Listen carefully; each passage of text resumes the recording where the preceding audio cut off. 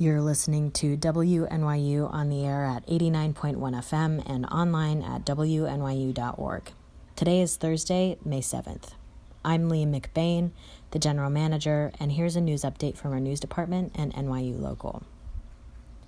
This morning, the U.S. Department of Labor reported another 3.2 million unemployment claims for last week, 195,000 of which are from New York State.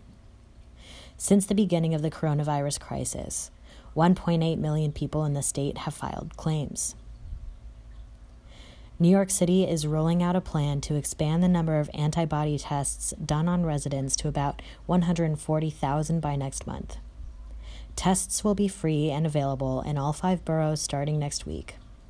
Appointments can be made through a hotline that will open Friday.